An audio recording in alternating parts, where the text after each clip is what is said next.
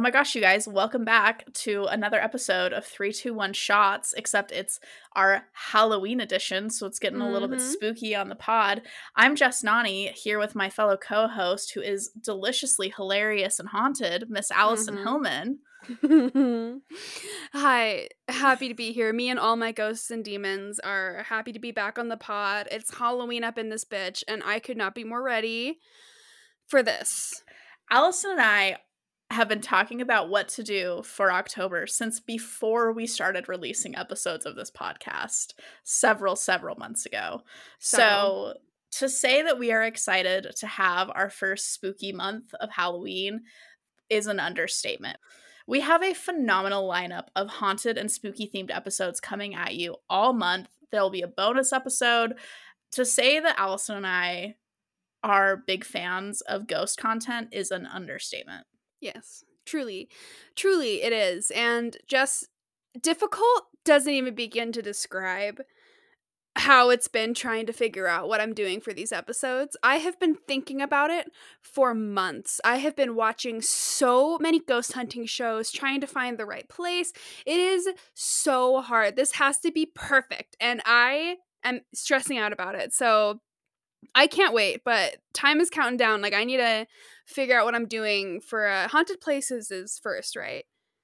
Yeah, so we'll give you guys the rundown. We will be doing this week's 321 Shots. We're doing our personal ghost stories today, and I'll let Allison expound on that here in a minute. And then the next couple of weeks, we will have a haunted places episode, haunted things episode, and then a poltergeist episode. Ooh.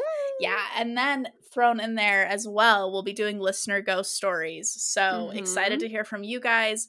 Be thinking all month long about your haunted experiences. We want to hear them. But focusing on today's episode, Allison, do you want to give the crew a rundown of how today's 321 Shots are gonna run? Well, it'll be a little bit more up in the air this time because Jess and I will be talking about our personal ghost stories, most of which happened when we were a bit younger.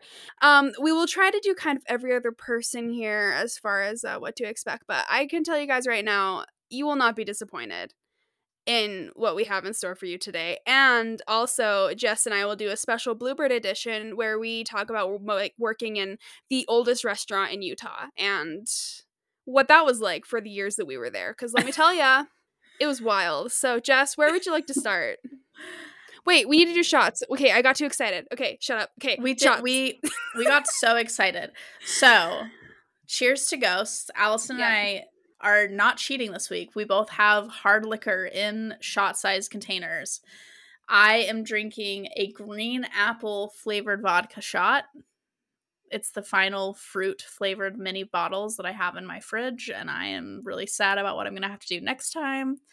Allison, what are you drinking?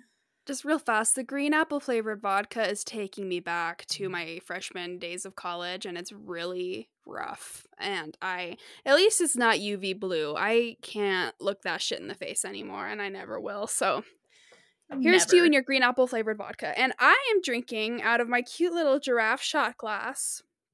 I am drinking another shot of Saint Germain elderflower liqueur. And I'll be taking a shot of that. And I also have a nice cider here to be sipping on throughout the show. I went to the liquor store, got a few. And in honor of spooky season, I just thought the cider would be great. And Jess, you don't have to participate in this, but I'm thinking for each of our episodes, I will have a spooky themed cocktail that I will be drinking. And I'm very excited for that. So we're starting off strong with cider. Okay, well, shall we? Yeah. Okay. 3, 2. I'm good. Sorry. 3, 2, 1. Shots. Ugh. Ugh. Oh, Jess made a face on that one. Oh, it's so artificial. It's like not even the vodka. It was like the artificial apple just hit me right in the back of the throat. Gotta wash that down with some press. It's fine. All right, Jess. So, we've heard each other's ghost stories before, but it's been a while since we've been through them. And I have an update for you on one of mine, so that you haven't heard. Oh my gosh. But if I remember correctly, you can start us off with a wonderful, pure first memory that I think is a Oh, great like kickoff to something that I will didn't even eventually think be about that one. much scarier. So yeah, like, do you want to do Okay. that one first? Yeah, absolutely. Let's do it. Okay. So, my very earliest memory is kind of wacky. And I will say, I grew up in a very religious household with very religious family members. So, you can take this a religious route, you can take it a ghost route, however you want to go. But my earliest memory is of me as a like 1 year old, maybe a little bit younger, laying on my back.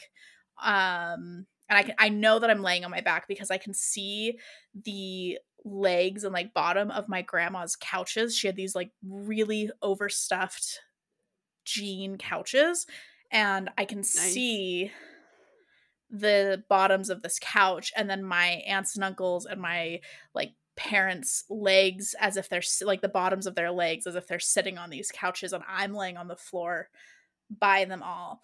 And I like am moving my head from side to side and I can see their legs, and then I look up and there is just the whitest white I've ever like I can comprehend, and there are all of these people that are just like seemingly in the air above me just smiling down at me.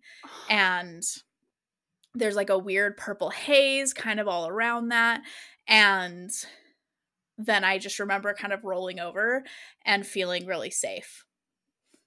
So that's Jess, I my love that. earliest memory. Whether it was angels, whether it was friendly spirits, whether it was fairies, whatever route you want to go on. It was really I don't know. Quite a early first memory to have. And I know that my siblings and I all kind of had similar experiences because my little brother Blaine, who I think whether he knows this or not, is a little bit more in tune with the spirit world than I think he'd care to admit. All through his childhood, but particularly when he was a young baby, he would point at the ceiling and babble and laugh as if there was somebody up there like smiling at him. And I remember when I was 7 years old and he was maybe 6 months to a year old, somewhere in there, he was on the bed, I was on the bed with him making sure that he was okay, and we were waiting for my mom to make dinner, and she'd asked me to just make sure that he was okay on the bed, and he was reaching his hands up at something that I couldn't see and giggling and smiling. And all of my siblings have had kind of similar experiences to that, and I was a wacky kid. I know this is now I'm on my third one, I'm so sorry here, but No, I please.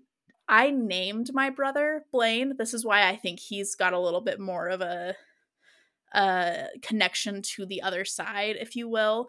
So when I was 4, I named my brother. My parents had a really hard time conceiving my little brother, and when I was around 4 years old, they'd been trying for a little bit, and they had my mom unfortunately had experienced a miscarriage and was just feeling really down. And she was buckling me into a car one day, 3 years before my brother was even born. And I stopped her and I said, "Mom, Blaine told me to tell you hi." And she was like, "Who's Blaine? Do you mean Wayne?" Because my dad's boss at the time was named Wayne. And I was like, "No, Blaine, the baby that's coming to your belly. He said he has to stay in heaven for a little bit longer, but he's coming and he told me to say hi." And of course, my mom, I'm 4 years old. I have no comprehension of the grief my mom's going through of trying to have a baby and, trying to grow their family and to have that. And I know my mom, and I don't think she'd care if I shared this, but my mom also had an experience spiritually of my brother laughing with her and crying with her in the temple. And so Blaine he was all over the place. Wait, so coming in. when she was like grieving miscarriages, he was Yeah, so my mom remembers going to the temple, and I will make sure with her before we release this that she's okay with yes, me let me sharing this. know. I don't Yeah, think let me know. she would be, but yeah, when my mom remembers when she was going to the temple one time, there's a room in the temple called the Celestial Room, and basically you can go in there after you go through your temple ceremonies, and it's just kind of a quiet place for reflection, you know, very spiritual, it's just like a place to pray, essentially. And she remembers being in there, and she'd gone through the session, and they were trying to have kids still, and you know, wondering, basically pleading with God, when am I going to have my next baby? And she remembers hearing a peal of baby laughter and knowing in her heart of hearts that it was Blaine. And sorry, in any other scenario, that is the scariest thing I've ever heard in my life. I know, right? But in the temple, and like she was the only one that heard it, and she feels really, really strongly that it was Blaine basically coming to comfort her because she didn't have him. I named him when I was 4, when I mentioned that Blaine, the baby coming to your tummy, like that was 3 years before he was born. That's so awesome. She had 3 years of just like, I know this baby's supposed to come. It's not here yet, but she's grabbing you. She's like, Jess, when did you say? You're just like, what the hell are you talking about? That story just always gives me chills. I love that. Did your siblings ever say any like scary, like creepy shit besides pointing at the ceiling and laughing? Like, I mean, honestly, had you not had that experience where would have you been looked way up and scarier. saw, but like, I feel like you guys might have been seeing the same things, whether it was like ancestors or like, obviously, like babies are so sensitive. It makes sense that like you would know whether to be like scared or happy. Did Lily or Xander ever have any like spooky things like that go on? So Xander, poor Xander, he is the consummate middle child. So the house that we lived in when Xander was born was the house that I had most of my paranormal experiences as a child in. And there was a corner that in our sitting room, kind of by where our piano was, that Xander would not go in. Like if a ball of his or a toy rolled into that corner, he would cry and point at it. When normally if it was anywhere else, he'd just crawl and go get it. He was a very active kid, and he would just point at this corner and cry. And if you carried him near that corner, he'd scream. And there was a noticeable temperature drop in that corner. No. And like, take all this with a grain of salt. These are memories of a 9-year-old. But that corner was freaky. And to be fair, a woman died in the house. We bought the house from a family whose mom had lived in the house, and the woman had passed away in the house. My parents got it for a steal. So, yeah, that house, weird vibes, man. Weird vibes. Now, Allison, I had, for the most part, I've got a couple of childhood ghost encounters here that weren't necessarily the best. They weren't scared, like terrible, but they weren't the best. But for the most part, I had a pretty positive experience with the other realm as a child. You, on the other hand, were literally fighting demons at 5 years old. Mm-hmm. It's what I do. It's what we do. So it's funny because all of my like very first memories, for the most part, are like scary as fuck. Like I think my very, very first memory is either of my parents' divorce when I was 3, or right after that, we were staying at our friends, my mom's friend's house in Paradise, Utah, which is clear out in the middle of nowhere, if you guys don't know.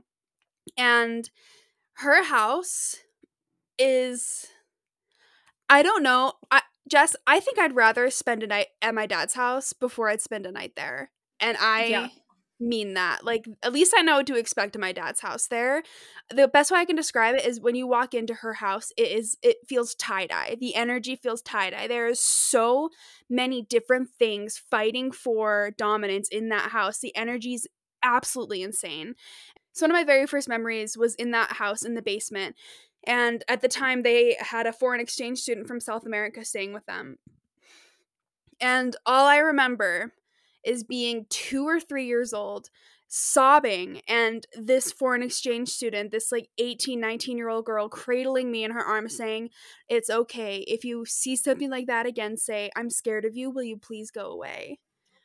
Oh, I hate it so much. That's all I remember.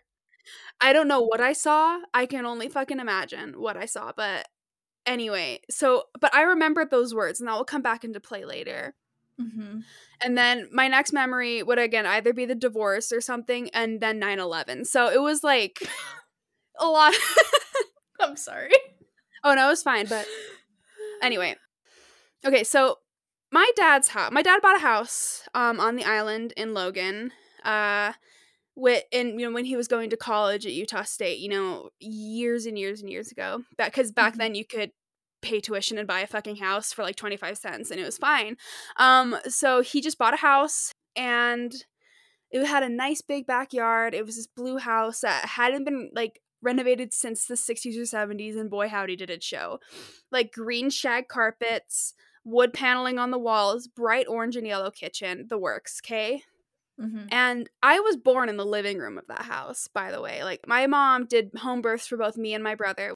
So she gave birth to us there. And so, like, from like the first breath of air I ever had in this world was in this fucking house. And Yeah. when I first realized that, it like made me feel some kind of way. So I'll start with my mom and my brother's stories because I have an older brother. He's 2.5 years older than I am. I'll start with their stories because they have more memories in that home than I do. So Mhm. my mom and I just ran upstairs like 20 minutes ago and made her update me to make sure that I had all these facts straight because I'm not about to. I'm not here to fuck around, Jess. I don't know if you can tell. So she remembers waking up. This is when my parents were still married. She remembers waking up in the middle of the night, and there was this girl with long hair in the corner of her room throwing marbles at her face. Like she was really angry and really mad and like throwing something at her.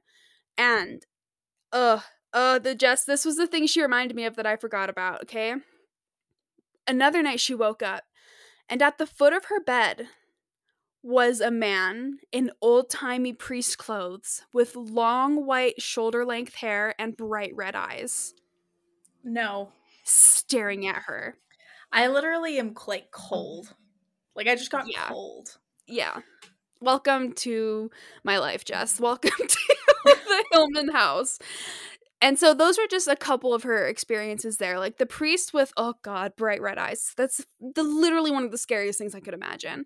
Because even if it is like a demon, it's taking the form of a priest. And that is Mhm. scary. Anyway. Mhm. So then my brother and I also, we shared a bunk bed in that house. I was probably about 3 years old at this time, and he was 6.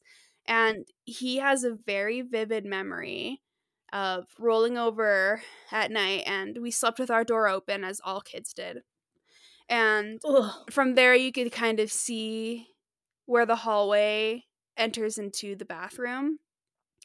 And Mhm. he watched this spiky creature with spiked head, spiked hands, spiked elbows, spiked knees, spiked feet walk past our bedroom door and through the bathroom wall.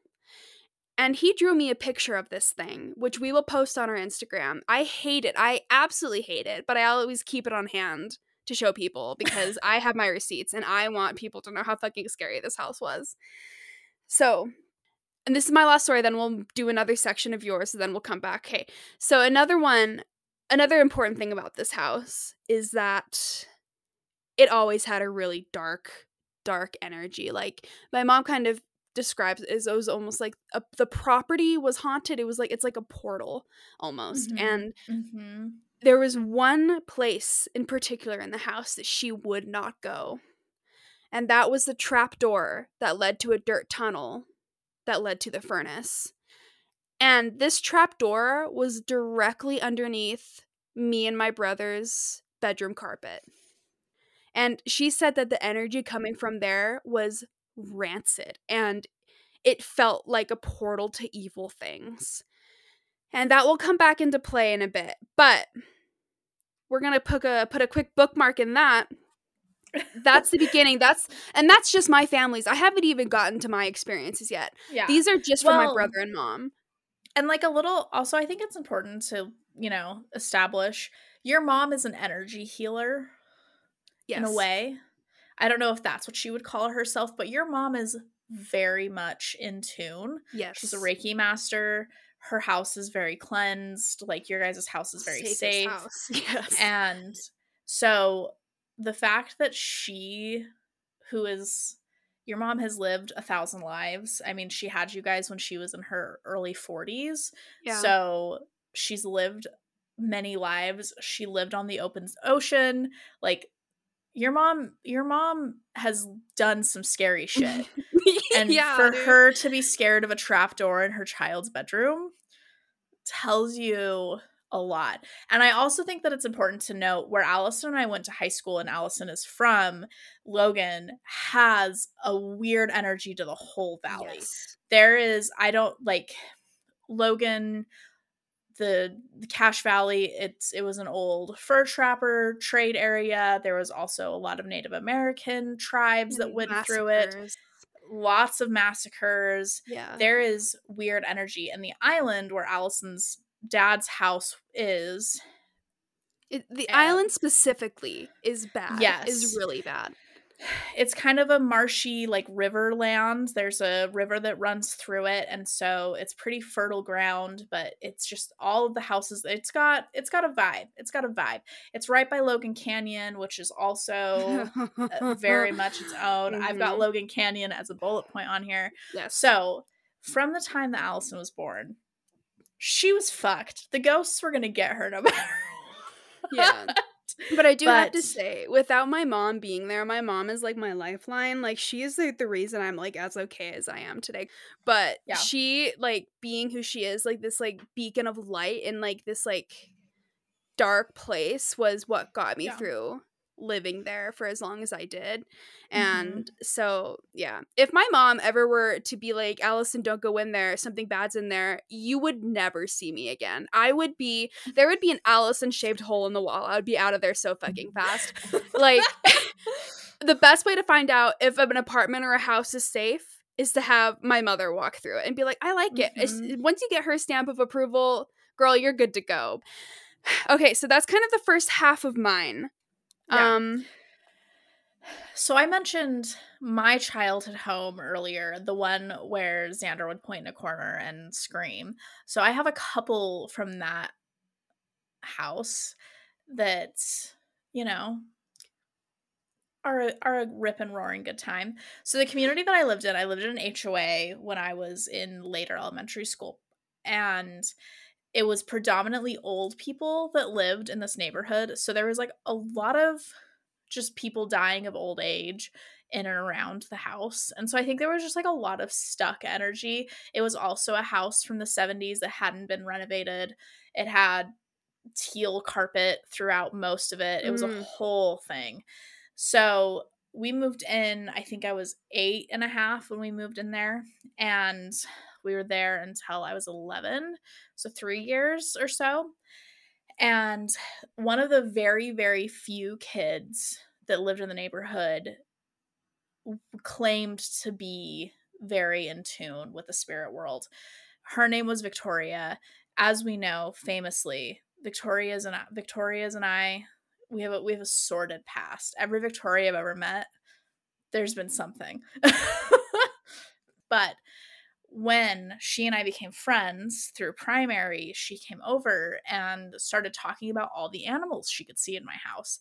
And the woman who had lived there before us had a lot of animals. And like my parents had talked about how the house was clean when they moved in, but there was like, you could tell that there had been animals that had lived in the house. And particularly, they had been told that the previous owner had had several birds. And this little girl who did not know that told me the very first time she came over, she was like, "Why do you have birds all over your windowsill?" And I was like, "There are not any birds on that windowsill. I don't know what you're talking about." And she's like, "Yes, there are. There are like 3 parrots." And I was like, Mm. You're like, okay, cool. You can leave. "No, there's Thank not." you. And this little girl, for the rest of the 2.5 years she and I knew each other, literally every other time she came over to my house, there was something she was seeing. And her house that she lived at, very similar, very weird vibes. So she was just seeing shit all over the place. But there was one time in particular that she and we lived on opposite sides of this sort of HOA. There was like a big park in the center of the community, and I lived on one side of the park and she lived on the other. So we'd walk through the middle of this park to get to each other's houses. And there was one time that she and I were having a layover because I was not allowed to have sleepovers. Thank heavens to my mother for that. And literally my worst nightmare. Truly. There was one time that my mom was walking us over to my friend's house, and while we were walking, halfway through the park, we just see this very old man wearing a World War II veteran's hat. And he's just standing there, and it was probably 8:30 p.m., just standing in the middle of the park, just staring at us.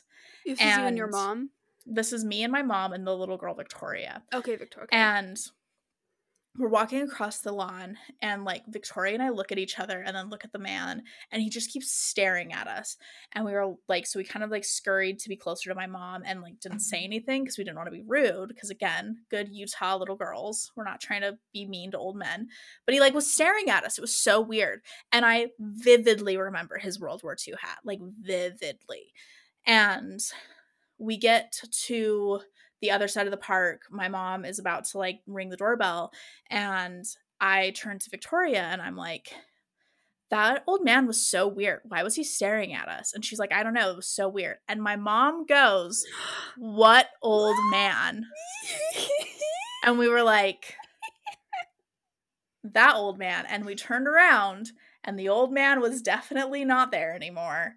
And my mom did not see him, but he was like in the middle of the park staring at us, like very obviously there. She would have noticed, yeah. She would have noticed. My mom is a very vigilant person. So anyway, the main paranormal experience that I had, and I will go to my grave knowing that I had a ghost just chilling in my bathroom for literally 3 years. So the way the house was, it was a 3-story house. The main floor was like, you know, dining room, kitchen, sitting room. My mom referred to it as a parlor. It was very cute. The basement was like a living area, my mom's craft room, and then a really big guest room that was creepy as hell. I never saw anything in there, but that guest room, the basement one, was so creepy. So then the 3rd floor was my parents' master bedroom, my brother's room, and then my bedroom was like at the very end of the stair landing, because it didn't really have a hall. It was just like the landing, and it was open on one side, and that like went down the stairs. It was a whole thing. So I, like many other children, slept with my door slightly cracked. And something that has plagued me literally my entire life is that I have to pee at 2 a.m. almost every single day. And that has happened to me from the time I can remember. So one of the nights after, probably 6 months after we had moved in, I got up to use the restroom at 2 a.m. And this is, of course, I don't have a flashlight, I don't have a phone, and I didn't want my parents to know that I was up because they'd come out and they'd get irritated and, you know, how old all are the you things. again? Probably 8.5, 9 or so. So I walked to the bathroom across this like stair landing, and as I opened the door, the bathroom door was like slightly ajar, but I like opened it all the way, and sitting on the toilet is a little girl roughly my age with long brown hair in a white dress, just sitting on the toilet crying. And I didn't get any bad vibes from her. I could just tell that she was really sad and needed some alone time. And so in my 9-year-old self, I was like, oh, this is occupied. I can't go in here. And I turned around and walked back to my room, and I held it till morning. And then that happened pretty regularly throughout the rest of the time living there, is I would like try to go to the bathroom and that little girl was in there. And I never got bad vibes from her. Like, she never scared me. I think I only talked to her about, or I talked to my mom about her maybe once or twice. And I would just go into my parents' room and use the bathroom if she was in there. And did your parents believe you? I was a very actively imaginative child, so I'm sure my mom was like, there's probably something, but I don't know. But so every time, it was the same thing every time where she would be crying? Not every time. She just would sometimes be there.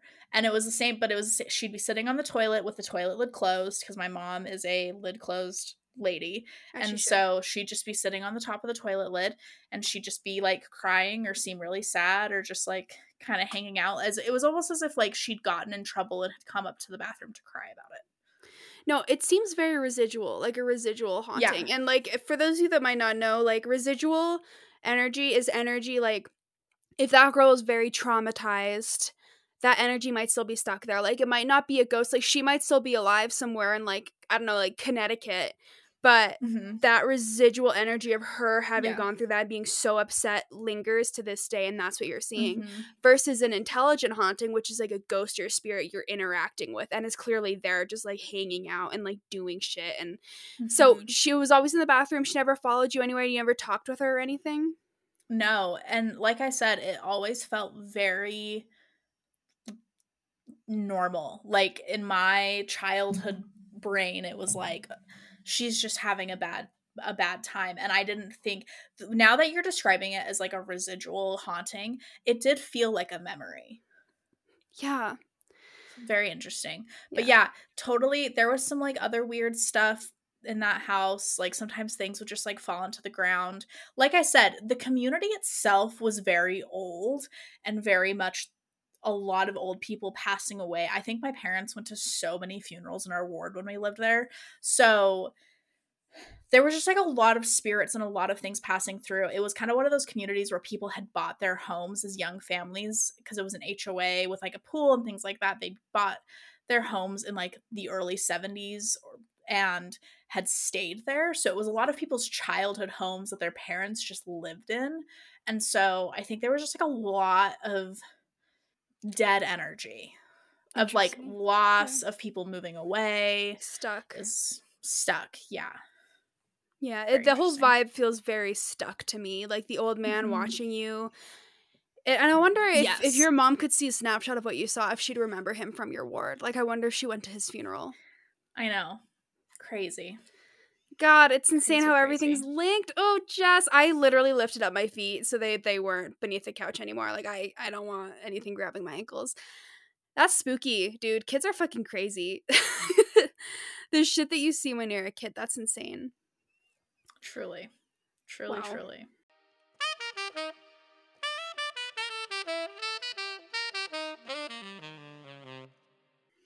So, those are kind of my like true childhood. I had stuff when I was a teenager, but my true childhood, those are kind of my big pervasive ghost stories. I know you have. As we mentioned, your brother and your mother alone have some crazy shit, but I know you because this whole your dad's house and the house saga. Give us the dirty deeds.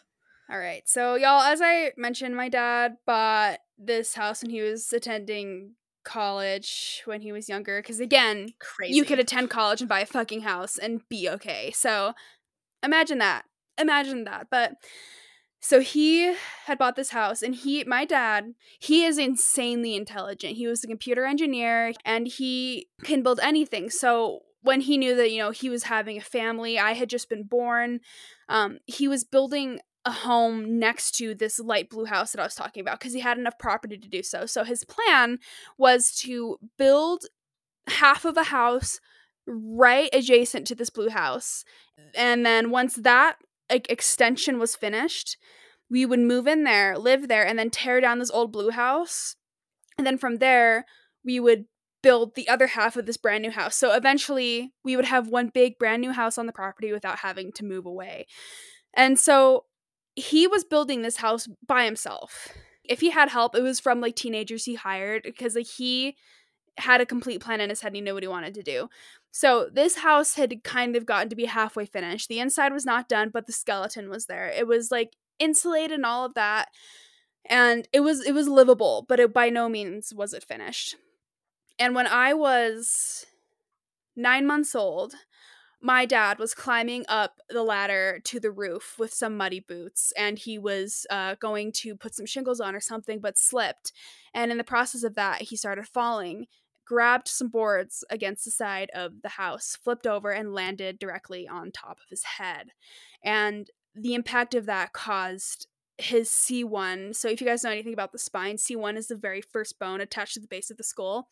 It caused that bone to explode so much that like they couldn't see it on an x-ray, and then it broke other bones in his neck, and he survived miraculously. He shouldn't have, but he did. And so he was left with this disability. While he had a functioning body, he was in so much chronic pain, and with the slow crushing of his spinal cord, he really couldn't end up doing that much to fix the rest of the house as it should have been. And so after my parents divorced and I was 3, again, the extension was livable enough that we decided to move in there when I was like 6 years old. And so if you can picture an unfinished garage, this is what this house was like. The floors were cement. The stairs were plywood. The upstairs floor was entirely plywood. The walls were sheetrock at best, and in the living room, it was mostly just exposed fiberglass. And there were wires hanging from the ceiling with no overhead lights, that kind of stuff. Like it was the skeleton of a house that was never completed. And so we moved in there, me and my brother, because again, this was half of a house. My dad had originally planned to finish this. So me and my brother were sleeping in what was supposed to be my dad's office. And so we were in bunk beds, and that's where we were staying. And so with that explained, let's get into the rest because that is important. So from the age of about, what's second grade? Like 6, 7? Yeah, 7, 8. Okay, so from the age of about like 7, 8 years old, I had this like reoccurring nightmare that I was standing in my kitchen and I would hear this deep voice say, "I see you." And then it would start laughing and I would start violently shaking.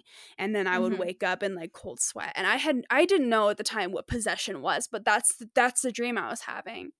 Was this thing that I couldn't see but could see me entering my body. So I had that reoccurring for about a year. And again, so me and my brother were in bunk beds in this skinny, like small room, and an arm's reach away from my bed was the wall. And I remember I turned over towards like the wall where I would like get into, so the wall across from like where I would get into bed that was like still fairly close. I turned over and looked, and I opened my eyes, and on the wall was this very tall, skinny shadow man standing there and looking right at me. And I remember I could see it perfectly. Like, I remember his arms, like his legs, his waist, like this tall, like Slender Man a little bit before Slender Man was a thing. Yeah. But here's the thing. I didn't feel terrified. Like, I wasn't like pleased by any means. Like I wasn't here for that, but I didn't get like an evil feeling. It almost felt like it was passing through. And I remember looking at this thing. I was probably again about 6, 7 years old, like when I could start like really remembering things.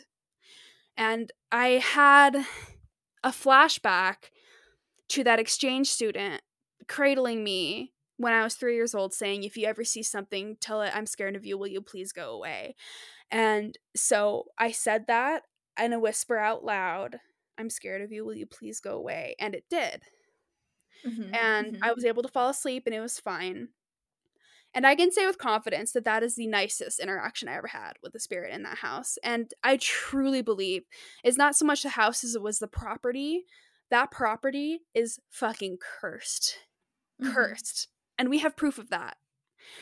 And okay, so I guess that kind of leads me to this next part. So in this next phase, my dad was, again, at this point in his life, he was still well enough that he could kind of do some physical activity. So at this point, he was like, okay, let's tear down this blue house since we're not living in it anymore. And so we finally tore down the original house when I was born in, where like my brother and mom had these crazy experiences. So we tore that down. I was about 10. And okay, so remember the trapdoor I mentioned that was under my bedroom carpet in that house? Unfortunately. Yeah. So when we took that out, when we ripped all that up, the trapdoor was gone and it was just a hole in the ground. A hole and a dirt tunnel. Pitch black. And I had a healthy uncertainty about that hole. I was not about to like be that white bitch in the movie that's like, oh my god, like what's this? Like, I'm gonna jump in and see. I was pretty okay with never looking in that thing or going near it. But my brother had a friend over. Kyle, I will never forgive you for this. Ever. Anyway, so my brother had a friend over. My brother was probably like 12, 13 at the time. And a can of vegetarian soup had rolled into this hole. And my brother was like, "Hey, Allison, my friend James, he's a vegetarian. You should go jump in there and get it for him." And I was like, "No, you're going to lock me in." And he's like, "I swear to God, promise, won't do that." And I was like, "Kyle, you're going to lock me in." And he's like, "Allison, just do it for James. Like, he's a vegetarian. He needs that." And so I was like, "Fine." So I jump in to this pit in the ground, the same pit that my mother refused to go near, that was under my carpet. And him and James threw a piece of plywood over the pit and sat on it. So I was now stuck, age 10, in this pitch black hole in the ground that my mother herself described as like a portal to evil. And I remember shrieking as loud as I can and banging on this plywood, like begging for them to let me out. But I can hear like their muffled laughter coming from above me. And to my right, which is where the tunnel would extend, I could feel something approaching me from here. But it was approaching really slowly, like it was taking its time. Like it didn't need to hurry.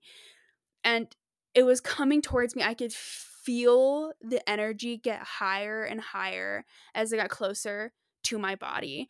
And with it approaching more, I started to get more and more panicked. This is also the very first time I ever said "fuck you" to someone, by the way. It was from this pit I yelled "fuck you" to my brother. So fun little trivia fact there for everyone. Okay.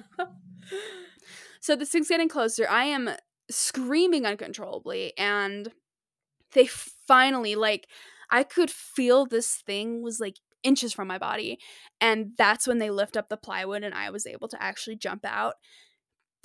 That was one of the scariest, like, that's like something from a cliche horror movie, like the older sibling locking Quite their younger literally. sibling in a dumbwaiter, like that kind of thing, and sending it to the basement. Like that's the vibe we're going for, people. Was little sibling who trusted too much. Kyle is so lucky that you didn't get possessed in that tunnel and that you didn't turn out to like be a murdering demon. Because that is the plot of the movie happening. But yeah, I mean, I think he feels bad about it now. I mean, he fucking should. Around this same time, when we were like tearing down this house, I remember we also found like newspapers in the walls with like obituaries on them. Like, we found a lot of weird shit. And so in the backyard, my dad was in this tiny little backhoe thing, like digging up. It's called a cat. Do you know what I'm talking about? Mm-hmm. And he was digging up the ground to build a shed. And this, oh my fucking God, my cat just opened my door. Did you see that, Jess? I almost fucking shat my skull. That was the scariest thing I've ever experienced. You almost shat your fucking skull? Because in my screen, I could see the doorknob open past me. Okay. Rue, that's illegal. That is absolutely illegal. You cannot. I'm like tearing up. That was so fucking scary, okay? Okay. So my dad was in that little backhoe thing, and he was digging up the backyard. And he himself, and my dad does not believe in any of this. He never believed our stories. He never was ever a comfort through any of that.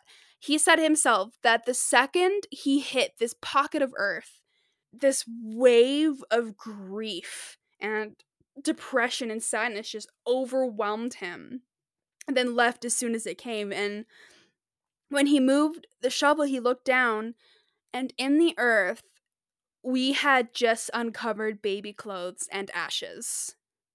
Like a grave. We literally had just dug up a baby's grave. Like, I remember what these clothes looked like too. Like, it was a little cute peasant shirt, and then like blue leggings with little pink flowers on them. Somebody who had lived there before us had obviously lost their daughter at the age of 2 or 3 and buried her probably in her favorite place in the yard. And my dad, unbeknownst to him, had just undug this thing. And so for the rest of the day, my brother in particular, he felt like really gnarly, like something had attached to him, and we both felt really weird. And so we picked up what we could of these remains, clothes, forgive me, I don't know, moved them to the side of the yard, and then like reburied them and put like a little stake in the ground, had a little moment. But it wasn't great.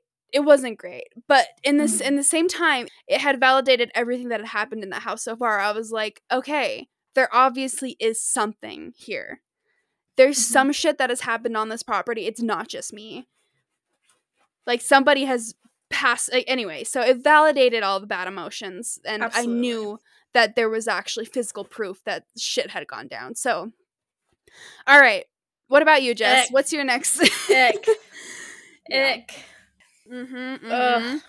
God, your dad's house's ghost stories are just ick. No, they're horrible. They're horrible.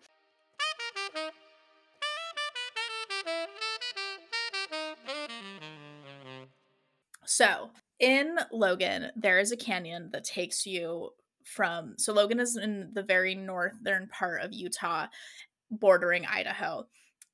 And there is a canyon that takes you from Logan to this place called Bear Lake. And you can go from Bear Lake to southern Idaho, or it'll take you into Wyoming if you go around the other side of the lake.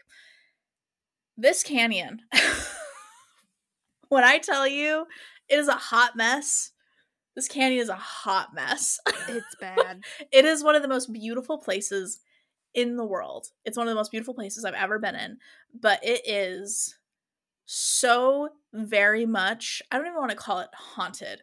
It is just not, it is not present for people on It's this. not of this world. It is not present for people of this world. Like, we are using it, we are trespassing on it, and yes.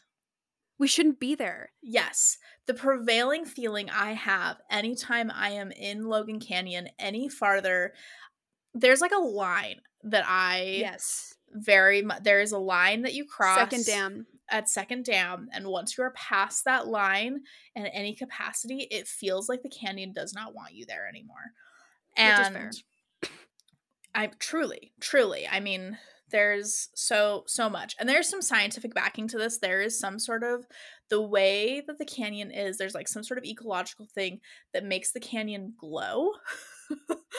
I cannot. Have you never heard about this? So No. there are pockets of the canyon that there will be glowing orbs. And the first time I saw this, I was camping with some friends, and I was like, we're about to get yeeted into the next century by this freaking glowy orb. And my friend, who is far smarter than I am, was talking to me about how there's a certain gas in the canyon that when mixed with cool air gets like kind of glowy, sort of, almost like, it's kind of like how the way that the northern lights work, where there's like just the way that the cold air mixes with this sort of gaseous chemical that is prevalent throughout the canyon. It like makes these glowy orbs. So I'm taking that at face value because I've seen these things. They're freaky. Don't like it. But there was this one time in particular, and this trip was a hot mess all the way around, but it was very much the canyon saying, you do not belong here, leave. My friend Braden and I went on this one night backpacking trip up to a small lake that's in the center of the canyon called White Pine Lake. And I had been up there to camp many, many times. It's like I said, it's one of the most beautiful places I've ever been. It's a sort of mini valley. You have to hike 4 miles to get into it. And then there's this tiny lake that's just surrounded by canyon walls. So pretty.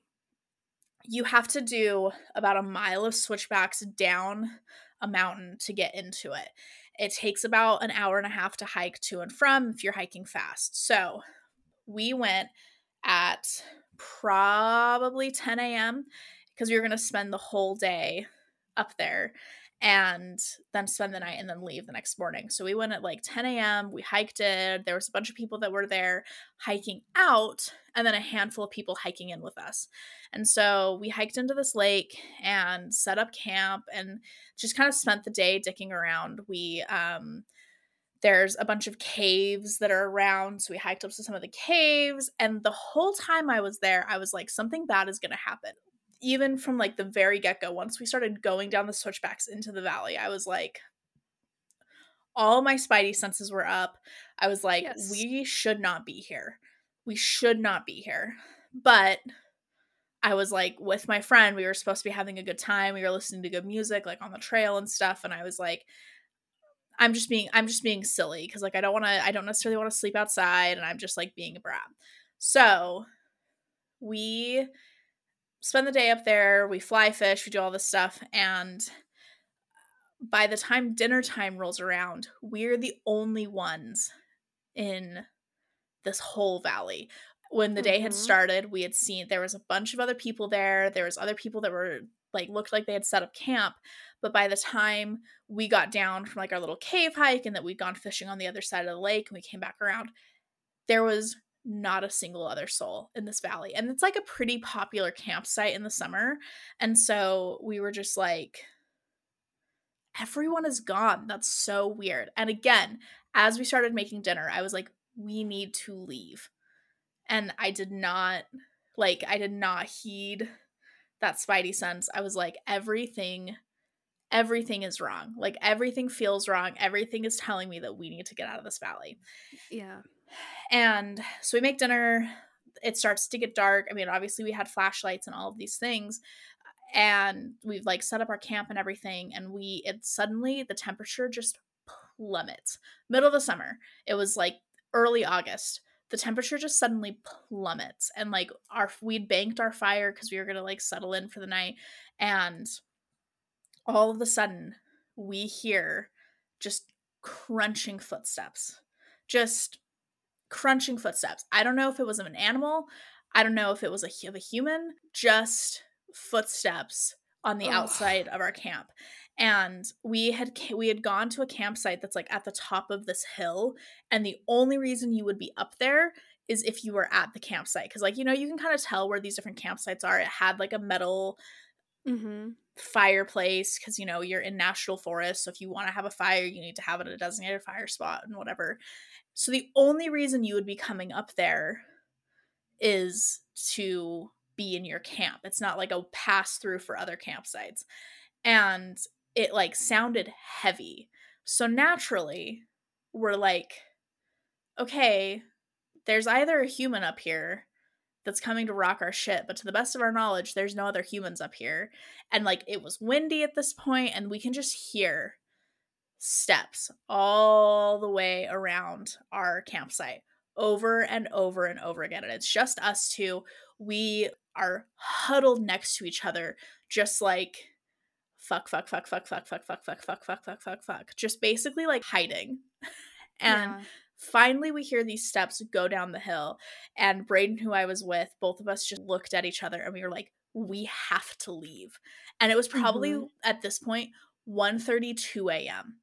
And we packed our stuff literally in probably 2 minutes. It had taken us like 20 minutes to set up camp, 2 minutes to tear down.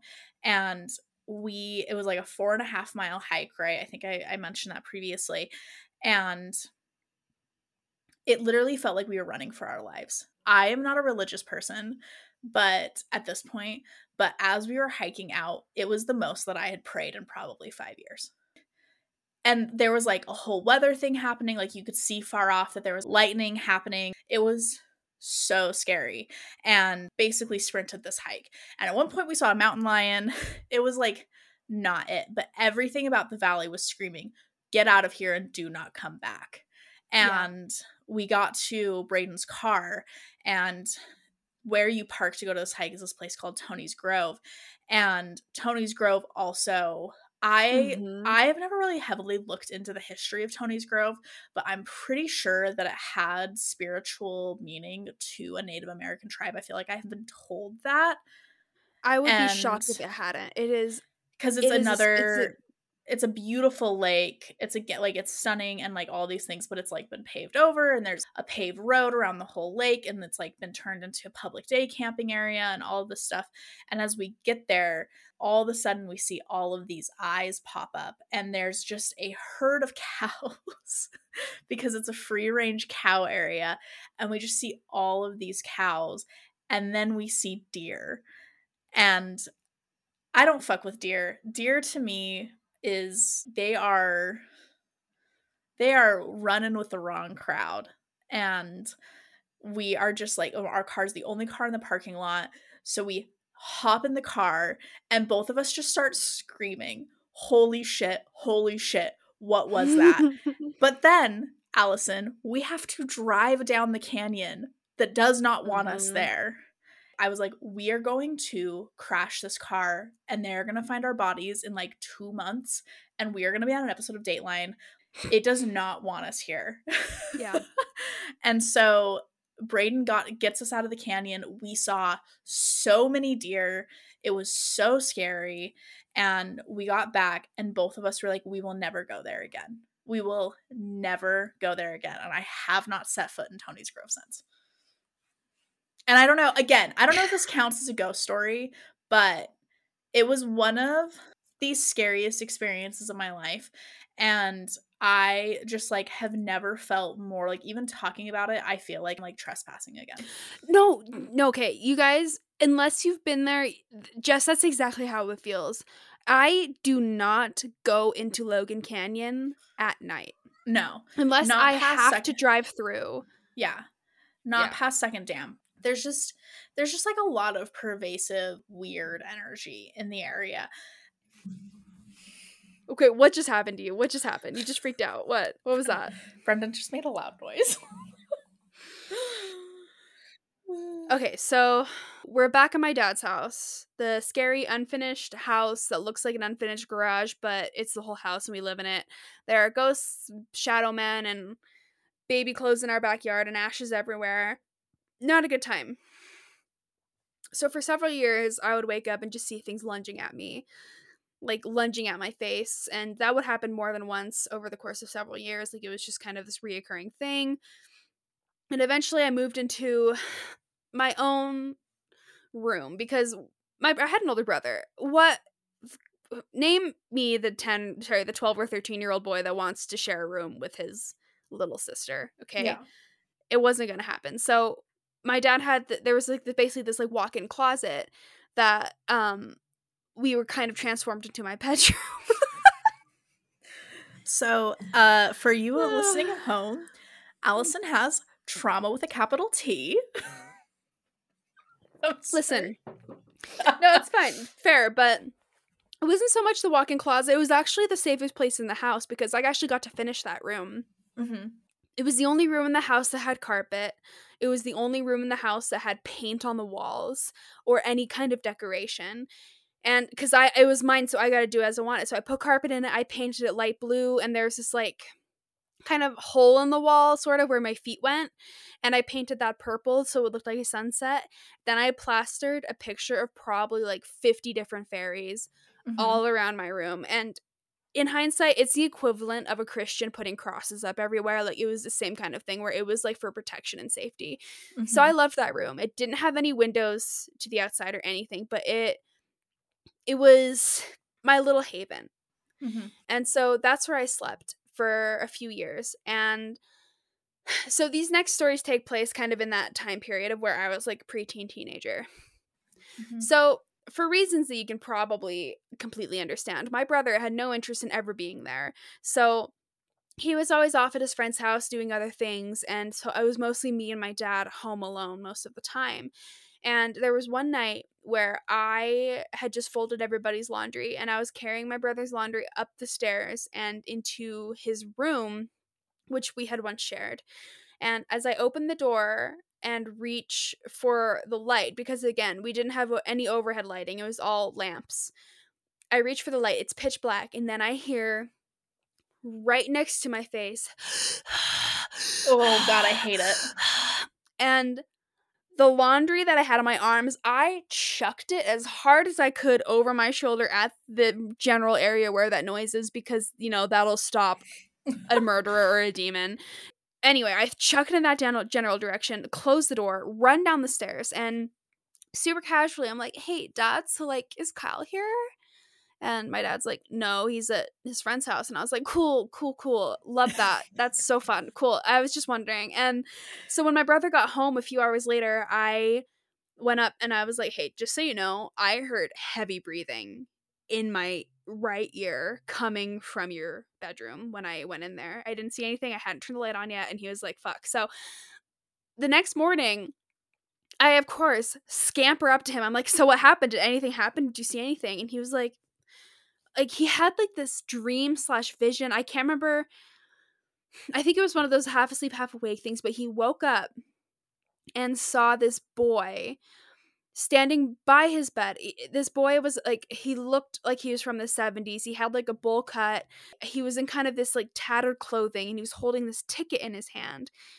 And my brother, I can't remember if the boy told him to or not, but my brother was like, I need to go into the backyard. And again, middle of the night. But because this is real life and not a fucking horror movie, my brother was like, I'm not going to go in the fucking backyard. So he just went back to bed and told me about it the next morning. Okay, I think I'm caught up. I think this leads to my like climactic story here. Do it. Okay, so this is the last night I ever spent at my father's house. I refused to ever sleep there again, and I haven't since this happened. So I was in 8th grade, 13, 14 years old. I was playing Guitar Hero as one does. My brother, again, was not home. My dad was asleep, and I was downstairs alone playing Guitar Hero. And then all of a sudden, I just got this. Ooh, I'm getting it again. I just got this really just weird feeling, like tingles, like the hairs on the back of my neck stood up, and I looked around. I was like, I can just like feel something watching me, and I'd known this feeling before. Obviously, I'd lived there my whole life, and I was like, okay, I know what this is. I just need to go upstairs, and it'll just be fine. So I turn on all the lamps downstairs, and I turn off the TV and all the electronics, and I get to the point where I just have one lamp on down by the bottom of the steps. And again, these stairs are plywood, and the room that it's in is cement. And so every noise, every step on those stairs echoes and echoes in this room. And to get from the bottom of the stairs to the bathroom, which is where I was headed, I'd have to go up the stairs in the dark, down the hallway in the dark, and close the bathroom door, and then I'd be able to switch on a light.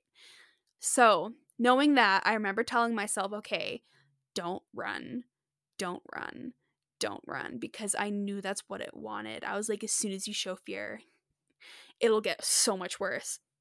Jess is shaking her head vigorously, everybody who can't see. I hate it. I've heard this story so many times, and every time you tell it, I just like want to vomit.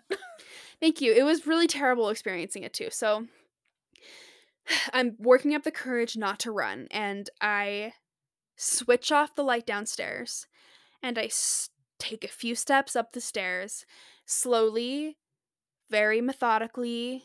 I'm completely fine, and then I hear behind me like something running up the steps 10 times faster than I'm going. I lose all sense of calm and start taking these steps like 2 steps, 3 steps at a time. It's echoing all around me. I can hear it from every direction. I get onto the 2nd floor, and I am sprinting down the hall. Again, plywood hall. It's loud.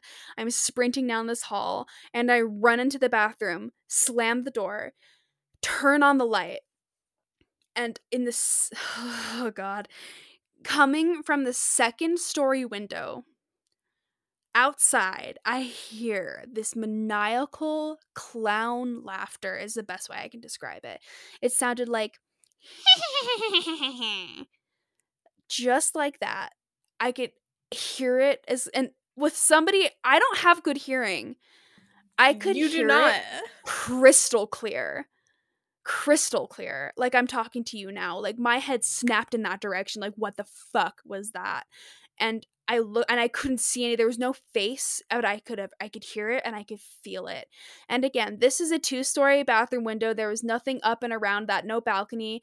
And also, fun fact, this exact spot is where my dad fell and broke his neck. So I spent the next 45 minutes in the bathroom just trying to get my senses together, knowing that I could not sleep there that night because my dad would wake up in the morning and be like, what the fuck are you doing? So I had to go back to my own bedroom. So I tried to calm myself. I got ready for bed, pumped myself up like, okay, got it. It's only like 20 steps to your bedroom. You got this. And so I opened the door. I don't see anything yet. I shut off the light, and again, I'm in complete darkness. And I start running to my bedroom. I hear behind me again. I jump into my room and I slam the door, and the fucking mirror that was on the wall across from me shatters. Like somebody just kicked a hole through the middle of it. It shatters. I didn't touch it. It was across the room, and I cannot describe to you the fear that I felt in that moment. And I was in my little fairy sanctuary in the safest room in this house, and that night I went to bed, and I remember I was just crying. My heart was beating so fast, and I was just like sweating. And then as soon as that feeling came, it just I could feel it lift off of me, and I fell asleep. I woke up the next morning and was like, I will never spend another night here again. And ladies and gentlemen, and everybody in between, that is the last time I spent a night in my father's house. And this was all before the age of 14 years old. All of those stories, all before. His house is absolutely cursed. And Jess, you went in there. You've seen it. So this is what's crazy. I mean, I've known Allison more than a decade at this point, and I've heard the story told many times in different contexts, but a couple Christmases ago I spent Christmas with Allison and her family because my family was in Denver, and so I spent like Christmas morning with them. It was a delight. Love spending holidays with the Bell Hillman family. It's so fun. But we, after the fact, went to go say Merry Christmas to your dad. I'd never met your dad. So it was the first time I met your dad. And we went to the house where Allison grew up. And I got to see the backyard. I got to go into the house, experience the house. So, like, I can see, I know what it sounds like to walk up those stairs. It is bone chilling how absolutely terrifying it is. And the backyard specifically, there's like a lot of, your dad has like a lot of things in the backyard, so like He's a hoarder. I think that it's, well, he's your dad, not mine, so I thought I'd let you call him. He's a hoarder. He hoards. Yes. There's no way, the backyard specifically, like, and you can see where your mom, because like you showed us the vegetable garden that was like kind of in the corner, and you can see where your mom like tried. And I think that's the thing that's so hard, is that like all of it was with such good intention. Yeah. Like your dad built this home with such good intention of like creating this like house, and then like the land really. And it was actually him that was growing the vegetables. He was a vegetarian when my parents met. He was actually very, very spiritual. It was after he broke his neck that everything went to shit. And he got really, really dark. But I remember you were particularly upset when you saw my bedroom, like my little closet Harry Potter hole. So Allison, when she says walk-in closet, it is not an exaggeration. It is a closet. It was her dad's bedroom's closet that she was in, and it's painted either blue or purple. Parts of it are purple, blue and purple, and parts of it are blue. And you can see, because it's still the way that you left it, you can see the care taken with cutting out these fairies. It makes me so upset to talk about. Like, I am so mad for you. I've talked about this in therapy. Like, I've talked about your experience in my therapy, because I was like, this is so horrendous that you had to create the safe space for yourself, and like you can see the childlike attempts to make a safe space, like with the cutout fairies and everything, and like they were so carefully taped to the wall, and it makes me so mad. Yeah, and to be fair, it's not nearly as bad as a lot of kids in this country have had. Like, I had a roof over my head. I'm so grateful for that. I had my own room. Even though it was tiny, I had my own room, and I had, electronics. I had food, and I had plumbing. Like, I really from a lot of people in this country, I have no reason to complain. But it was definitely an experience, and I am grateful for what I had for sure. But my mom's house was definitely my safe haven, and Mhm. I will forever be grateful that I had her house to escape to. Mhm. Okay, anyway, on that super happy note, should we finish off with our Bluebird I stories? think we should. I texted my mom, and I was really hoping that she'd get back to me because I thought that it would actually be kind of fun if she got back to me in a timely manner to bring her on for a minute, but she has not responded. So devastating. You want to But give her a quick call? Fuck a wee ball.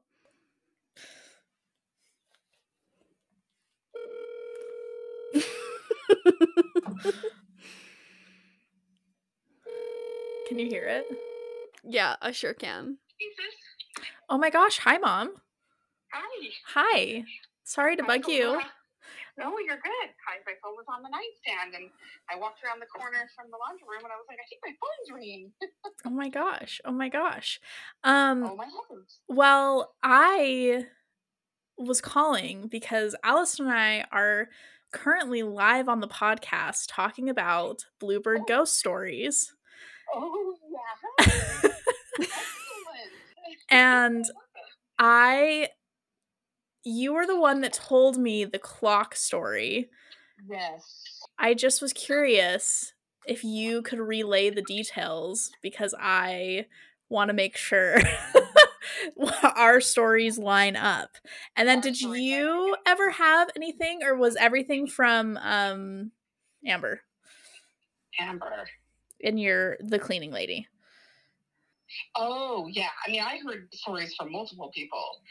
The most prominent was, yes, the clock story, which is that, the cleaning person, and even other employees, Katie being one of them, had been there late in the evening, everybody gone, most everybody, or, maybe some of the brothers working in the kitchen, but they're out there by themselves.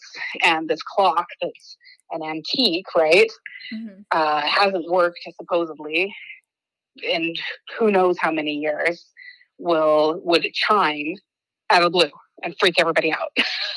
I hate it. I hate that so much. Right? Yeah. That never happened to me. The other one was downstairs I'm assuming that you explored Bluebird the same way I did, which was kind of like people showing you all the creepy crevices. I mean, downstairs. Absolutely. Yeah. Yeah.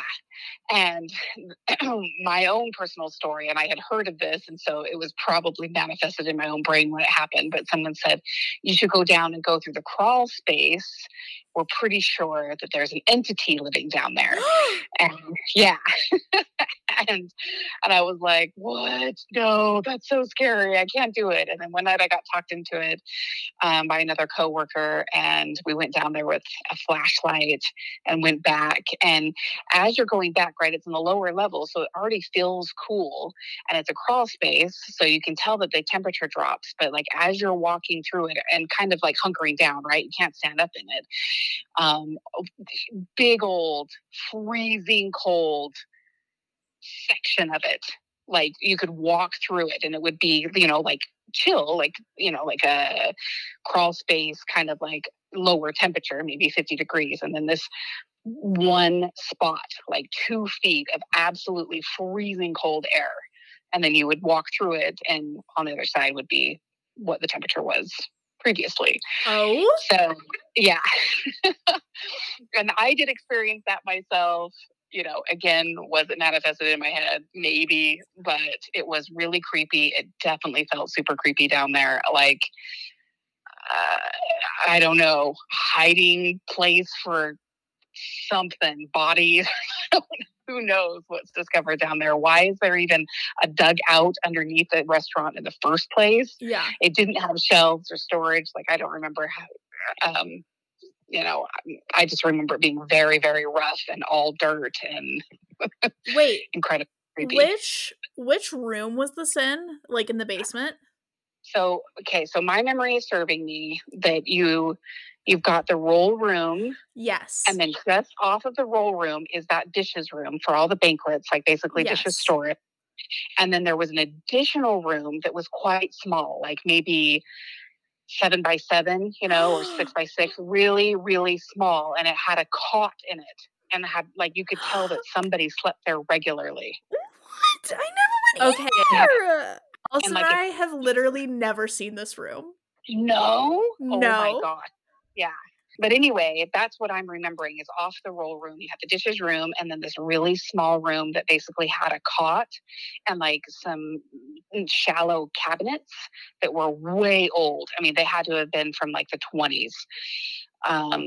Super, super old original cabinets from somewhere. And then like an old TV, like a 70s TV tray. And then beyond that was another door, and it was like skinny and weird, like almost like someone had taken like a particle board. Am I thinking of the right thing? Yeah, like particle board. One of those sheets. Yeah, like one of those sheets, and it kind of fashioned a door back behind there. And then that got moved aside, and that's the crawl space that I went into. What the Mom? I didn't know that. I didn't know this. We had no idea that even existed. It was so creepy. So creepy. I did not know that existed because it's technically running under the kitchen, right? Yes. Yeah. And the thing that was really weird about this tunnel is that it didn't keep going. Like it was only about 10 feet long. This is what I'm saying. No. Is why in the world would this be dug out? It didn't go anywhere. You can't hear her, but Allison is like in her shirt, like giggling with nerves. Right? It was so creepy. So creepy. And I never went down there again. Oh my gosh. Okay, well, I'm so glad. I knew that if I called you, you'd have something that I'd never heard. I'm so glad. Well, Mom, I appreciate your time at 8 p.m. No, it's good. You caught me right before I was going to hop in the shower, so excellent time. Thank you for letting us phone a friend. We appreciate it. Anytime. Happy to help. Ghost stories. I'm equally fascinated and terrified by them. So it's a great podcast to be part of. Absolutely. We should have just had you on as a guest for the whole thing. But tell her thank you. Thank you. Thank you kindly. Allison also says thank you because, again, unfortunately, you can't hear her. But bye. Love you, girl. Love you too. Enjoy your shower. Bye, Abby. Bye. A cot? What the fuck? A cot? What the fuck, Jess? A cot? Okay, wait, you guys. So Jess's mom worked at the Bluebird way before we did. Yeah. She worked there from the time I was like 11 or 12 through until I was 14, early 15. And then I started working there a couple months before I turned 16. So I think the best way to describe it is that the Bluebird is over 100 years old. And it's on a main street of a very old town. And the basement has... It is some crumbling foundation. It is on a historical registry, so there's only so much they can do about it. But it is a bunch of mini rooms that has been built over decades for different purposes. There's like a chicken wire room that where they store their candy. Dry storage. There's like 2 industrial walk-in refrigerators that are required by law to be updated. But the rest of it is very much like what they had. There's like this tool room that's just like built-ins with plywood that's probably older than my dad. Like, it is such a creepy basement, and there's a lot of energy in there. Alice and I both have had countless experiences in the Bluebird.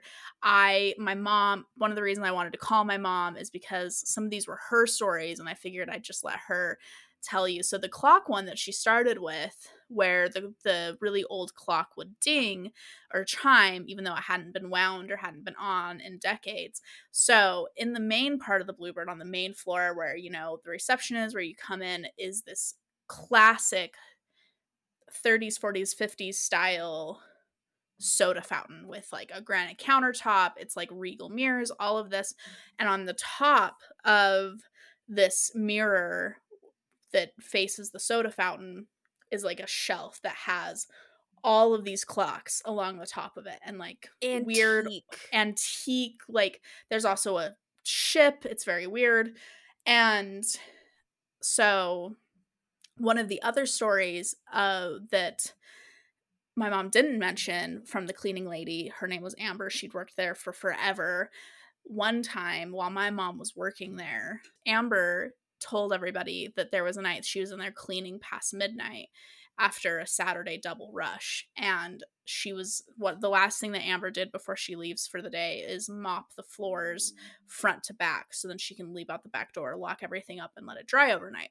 While she is mopping the final main big room, all of the antique clocks above the soda fountain went off at once and all of their doors flew open. And she said she dropped her mop right then and there, beelined out of there, and didn't come back for like 2 days. And for all of you guys, if they're talking about the ones that are above the soda fountain and also above directly across that, there's a chocolate bar. Mm-hmm. There are at least 6. And there's also a humongous grandfather clock in the middle of like one of the sections too. Did that also go off? So to have all of the clocks in that, she just describes it as all of the clocks in the front area, but specifically the ones over the soda fountain. Fuck that. In any capacity, clocks going off that have not been wound, terrifying. Absolutely terrifying. So that's one. The upstairs, so there's 2 banquet halls, but the one that's on the 3rd floor, called the Florentine Room, is weird little kid ghost vibes. So I had a very crazy ghost experience up there. I was up there setting up for a 100-person banquet by myself. The restaurant was empty. It was like on a Tuesday night, and so there wasn't really anybody downstairs except for the closer, and I had most of the lights off because I was just finishing up. And there was like kind of similar with Allison's story earlier, where there's like only one place you could really turn off the lights, and so it was easier to turn them all off and then walk down. So I'd grabbed all my stuff after I'd finished to walk down, and the restaurant is silent, so it's not echoes from downstairs.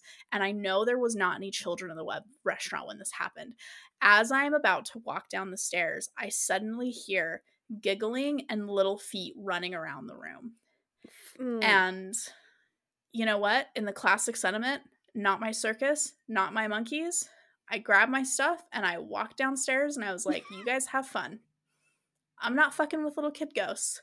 Not happening. It's above your pay grade. Well above your pay grade. It is above my pay grade. Don't mess with the napkins. Don't knock any glasses off. You do you, boo. Have a good time. Have a good time. Literally, I was so calm. I was like, I hate that. I'm walking downstairs now. That's how all of my experiences were at the Bluebird too, where I was like, all right, I have to be here for another 4 hours. I can't react to this. I cannot handle this right now. So that was one of the crazy ones that I had there. Another one, I was downstairs, and Allison, I know you and I have both seen this ghost. It's the man downstairs with the top hat. No, you saw 2? Wait, when? Yes. Have we not had this conversation? Wait, he was like in the by the potatoes in dry storage. Wait, what did you see? We have absolutely talked about this. I went downstairs into dry storage by that like weird potato area. Potato room. I hate that room. The potato room. Again, all these tiny rooms made out of plywood. Not good. Not a good vibe, but we didn't know any better. So I was down there and I walked around the corner and there was just like a man that did not work there, and he was like not fully tangible, and he had a little hat on, and I was like, nope. Could you see features, or was it just like a shadow? I mean, like, it was like just like, I don't know, like a man. I don't know, like it was more like I didn't see his face. Jess, I don't think I've heard you say that before, because I would remember. I swear we've talked about this. Jess, swear we've talked about I've this. seen that same fucking guy down there.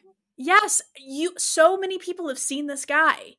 I didn't know that other people saw him. I remember it was during an insanely busy Saturday night. Mm-hmm. I walked down the horrible, creaky, terrible haunted steps down to the basement to get ice out of the ice machine. I look to my right and I see through the chicken wire in dry storage the silhouette of a man with a top hat staring at me.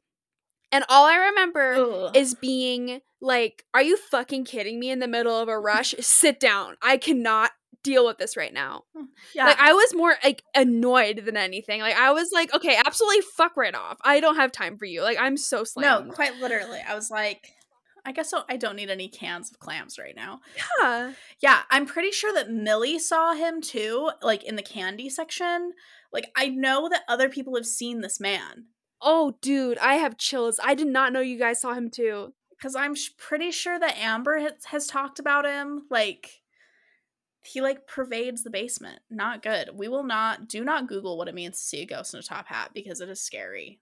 Yeah, Hatman's bad. If you had a divorced family, R.I.P. Hatman is not it. But yeah, I mean, those are my big ones in the Bluebird. Did you have any others? I have one more. It's very brief, but again, the same steps that I walked down to get the ice, I would walk up, and once you walk back up, you're directly behind that historic soda fountain bar, marble bar. I walk up the stairs, and again, to my right, there is this wall of mirrors, and then to the left is the restaurant and then the counter. I am walking up the stairs, and in the mirror and out of the corner of my eye, I see a man with a brown jacket sit at the soda bar. And I turn around to greet him, and he's gone. He's not there. Like, there's no one there. And that's it. That's it of that one. I remember being like, wait, what? But so weird. And there was also nobody. It was really slow. It was like a Wednesday afternoon or something. Like, there was really nobody else in the restaurant. So that place, fucking cursed. And also the fact that, like, there are tunnels underneath it, and there's proof of this, and they did satanic worship in these tunnels. Like, well, the fact that we didn't, I am kicking myself for not going, because I know what she's talking about. Behind the kitchen, there was this, like, I'm not joking, maybe 4 feet long, tiny hallway that was filled with, like, plates on shelves. I never went through because I thought it was just that. And I just never turned right. Never. And I want to know. God damn it, I want to know. Wow. But that place. Okay, we have a listener. I think she listens, who currently works for this organization still. And if this listener, this is our plea to you, because I know that you go and you make brownies in that basement. I am begging you. Please shoot us a text. See if you can send pictures of this little creepy room. Let us in. Let me in. Let us in. We'll pay you. We'll buy you lunch. I'll buy you lunch. Like, please. This is our plea from the pod. Damn. Okay, well, you guys, that's probably the longest 3-2-1 shots we have to date. I'll cut it down a bit. But if we have to do 2 episodes, we'll make this into 2 episodes. I don't fucking care. It's Halloween. It's spooky season, bitch. There are no rules.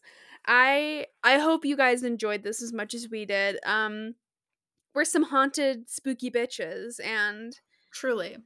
We will be doing a call out for listener stories. So if listening to this has made you have, recalled memories of your own haunted experiences, your own spiritual, like, visitations, we want to hear all about it. Please. So even if you have it before we put up our call, shoot us a DM. We'll keep you on the roster, but otherwise we'll be putting out another form. So look for that. And in the coming weeks, Allison and I have so much haunted content for you. You guys are not even ready. And even if it's like sleepwalking stories, creepy stories, like anything like that, anything spooky, we are here for it. Send them in. I'm begging you. I don't care if they're 2 hours long. Please send them in. I want to know. Absolutely. Absolutely. Cool. Well, Jess, this was a horrifying delight. My cat scared me to near death, and I have not let my feet touch the floor since we started, so... Me either.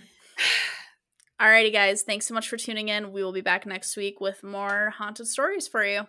Yep. Haunted places. Personally, can't wait. Okay, bye. Bye.